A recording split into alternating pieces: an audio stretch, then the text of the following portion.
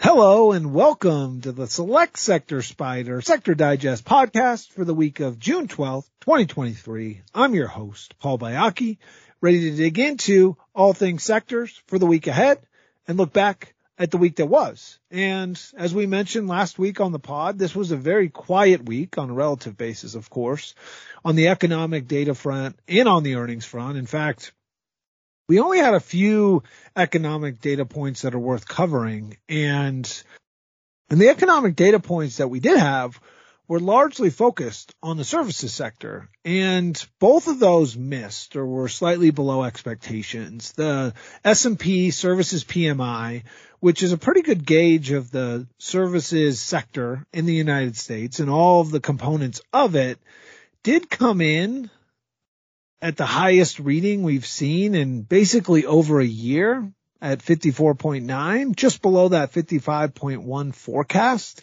So it's still in expansion territory. This is the fourth straight month that we've seen stronger readings in that expansionary territory. But what I'd like to point out is one of the quotes that we saw in there. And that's a quote that I think is reflective of the operating environment. So one of the respondents, one of the industries that responded said, although down considerably on last year's peaks, service sector inflation remains higher than at any time in the survey's 10-year history prior to the pandemic, bolstered by a combination of surging demand and a lack of operating capacity. The latter, in part, driven by labor shortages. So the takeaway there for me is that inflation in the segment is still robust, and importantly, it's driven largely by demand. So demand for services continues to be in expansionary territory and continues to sort of belie what some of the other economic data is saying about the risk of or the potential for a recession. We also got an ISM services print, which was also a miss, still in expansionary territory, but only slightly so at 50.3. It declined 1.6 from April's reading, so going in the wrong direction. But this is the piece I thought was really interesting.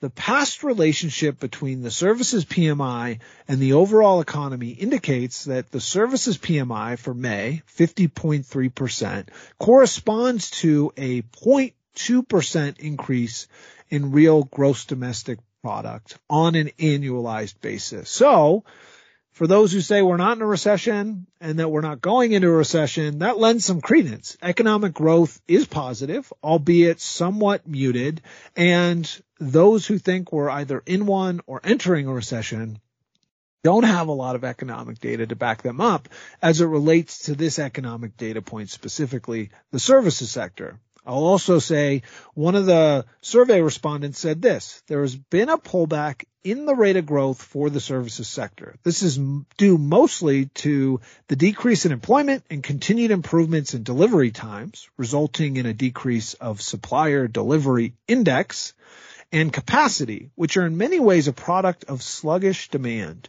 The majority of respondents indicate that business conditions are currently stable. However, there are concerns relative to the slowing economy.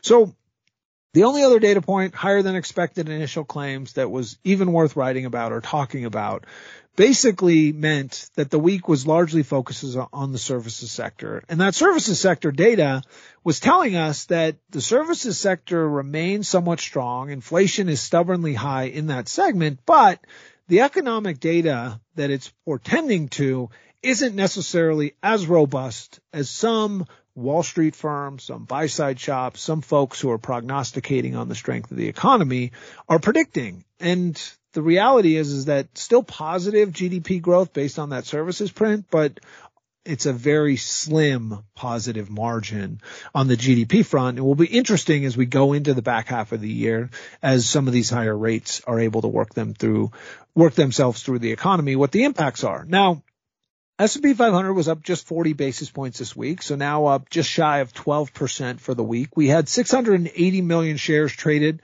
across the Select Sector Spider lineup, so a decent week in terms of volume and activity.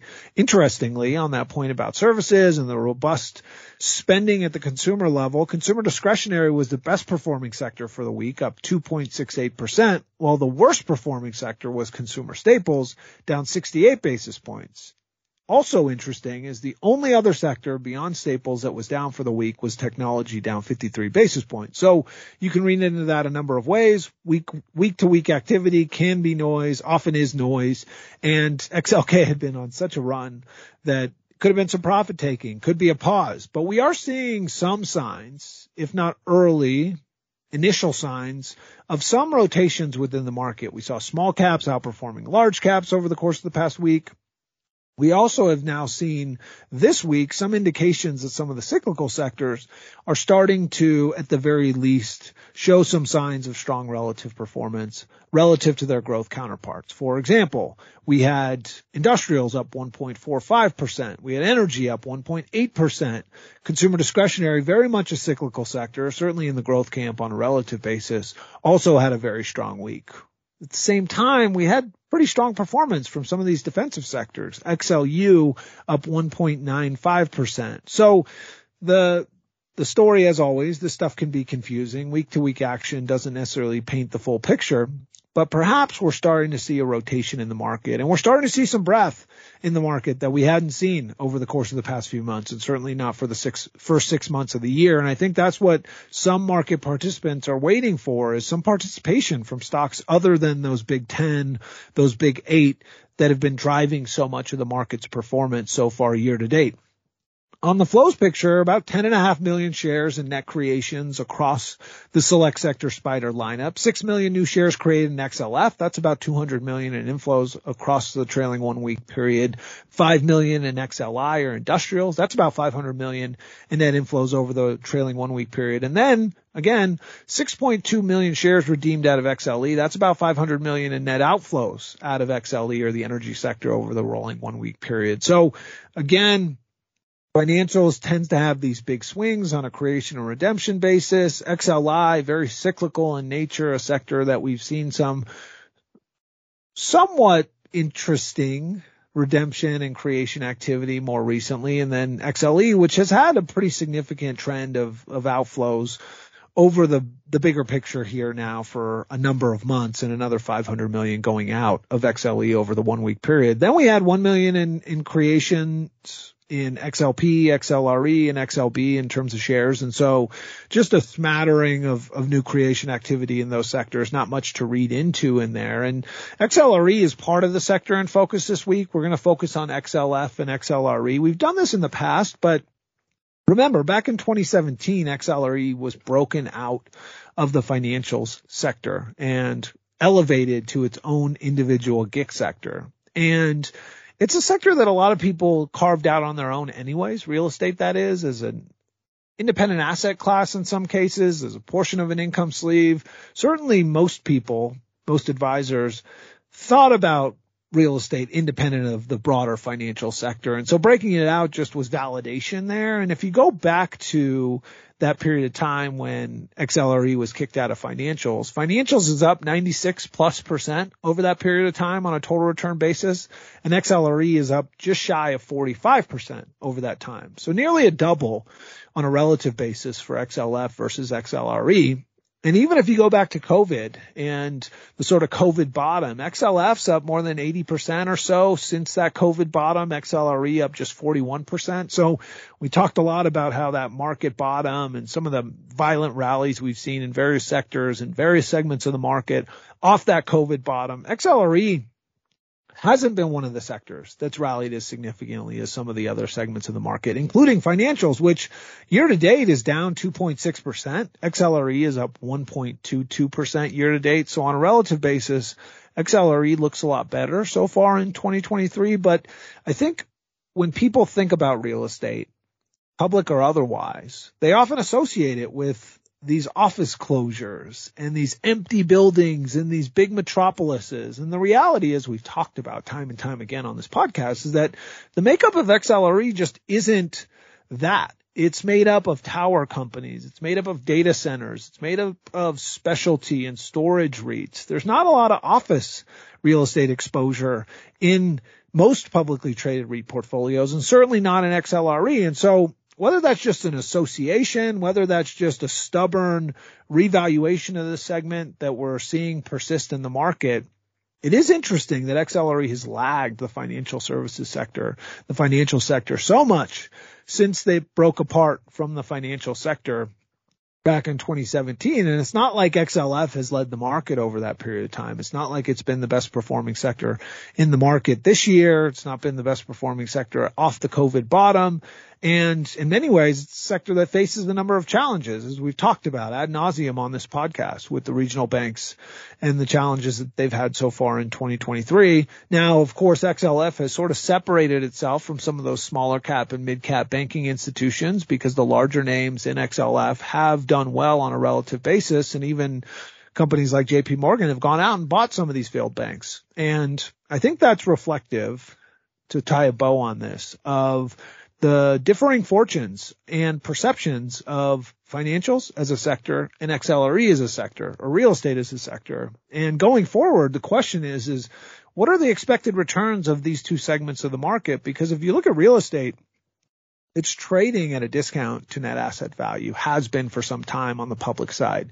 A lot of people have funneled money into private real estate portfolios, very famously trying to get out and being met with gating and the like. And so going forward, this segment of the market, which now has exposure to more economically sensitive segments, whether that's towers, whether that's data centers, whether that's self-storage and the like, might perform differently in this new economic environment than your traditional real estate portfolios have in the past, whether that's office or industrial exposure in a typical real estate portfolio. So certainly something to think about going forward, the relative fortunes of financials and real estate as we enter this new regime.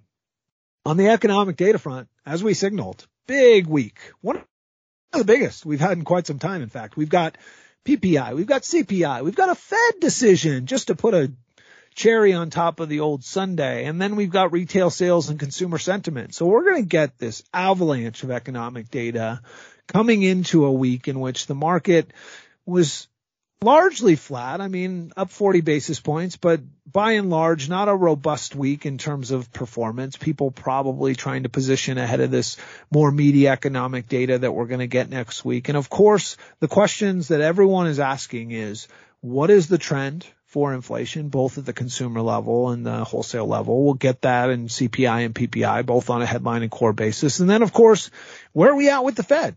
Are they in pause mode? Are they hiking another 25 basis points? Are they in a pivot? And a lot of those decisions are going to have to happen in fairly short order because that PPI and CPI print is so close to the Fed decision, and there's only so much time to analyze that data if you're the Federal Reserve. And then retail sales and consumer sentiment will give us a clear indication of the state of the consumer as we head into the summer months. And as we all know, the summer tends to slow down, and we've got the 4th of July holiday right around the corner. And as a result, volumes tend to thin out, and market action can be highly influenced by big economic data points like this, not just this coming week, but in the coming weeks. On the earnings front, not a whole lot. Once again, Lennar, Kroger, Adobe. So some interesting companies, of course, that are widely followed and widely held, including in some of the select sector spiders, but not necessarily the meat of earnings season, which we've, of course, largely gone through as the vast majority, nearly 99% of the S&P 500 by weight has already reported earnings. So with that, I'd like to thank everyone for joining me once again. My name is Paul Bayaki, Chief ETF Strategist at SS&C Alps Advisors. For more information on the Select Sector Spider lineup and sectors in general, please visit sectorspiders.com. There's a new report up from Ned Davis this week talking about the strong performance of cyclical and growth-oriented sectors and what that might mean for investors. So thank you so much for tuning in. We'll see you next time. Have a great week.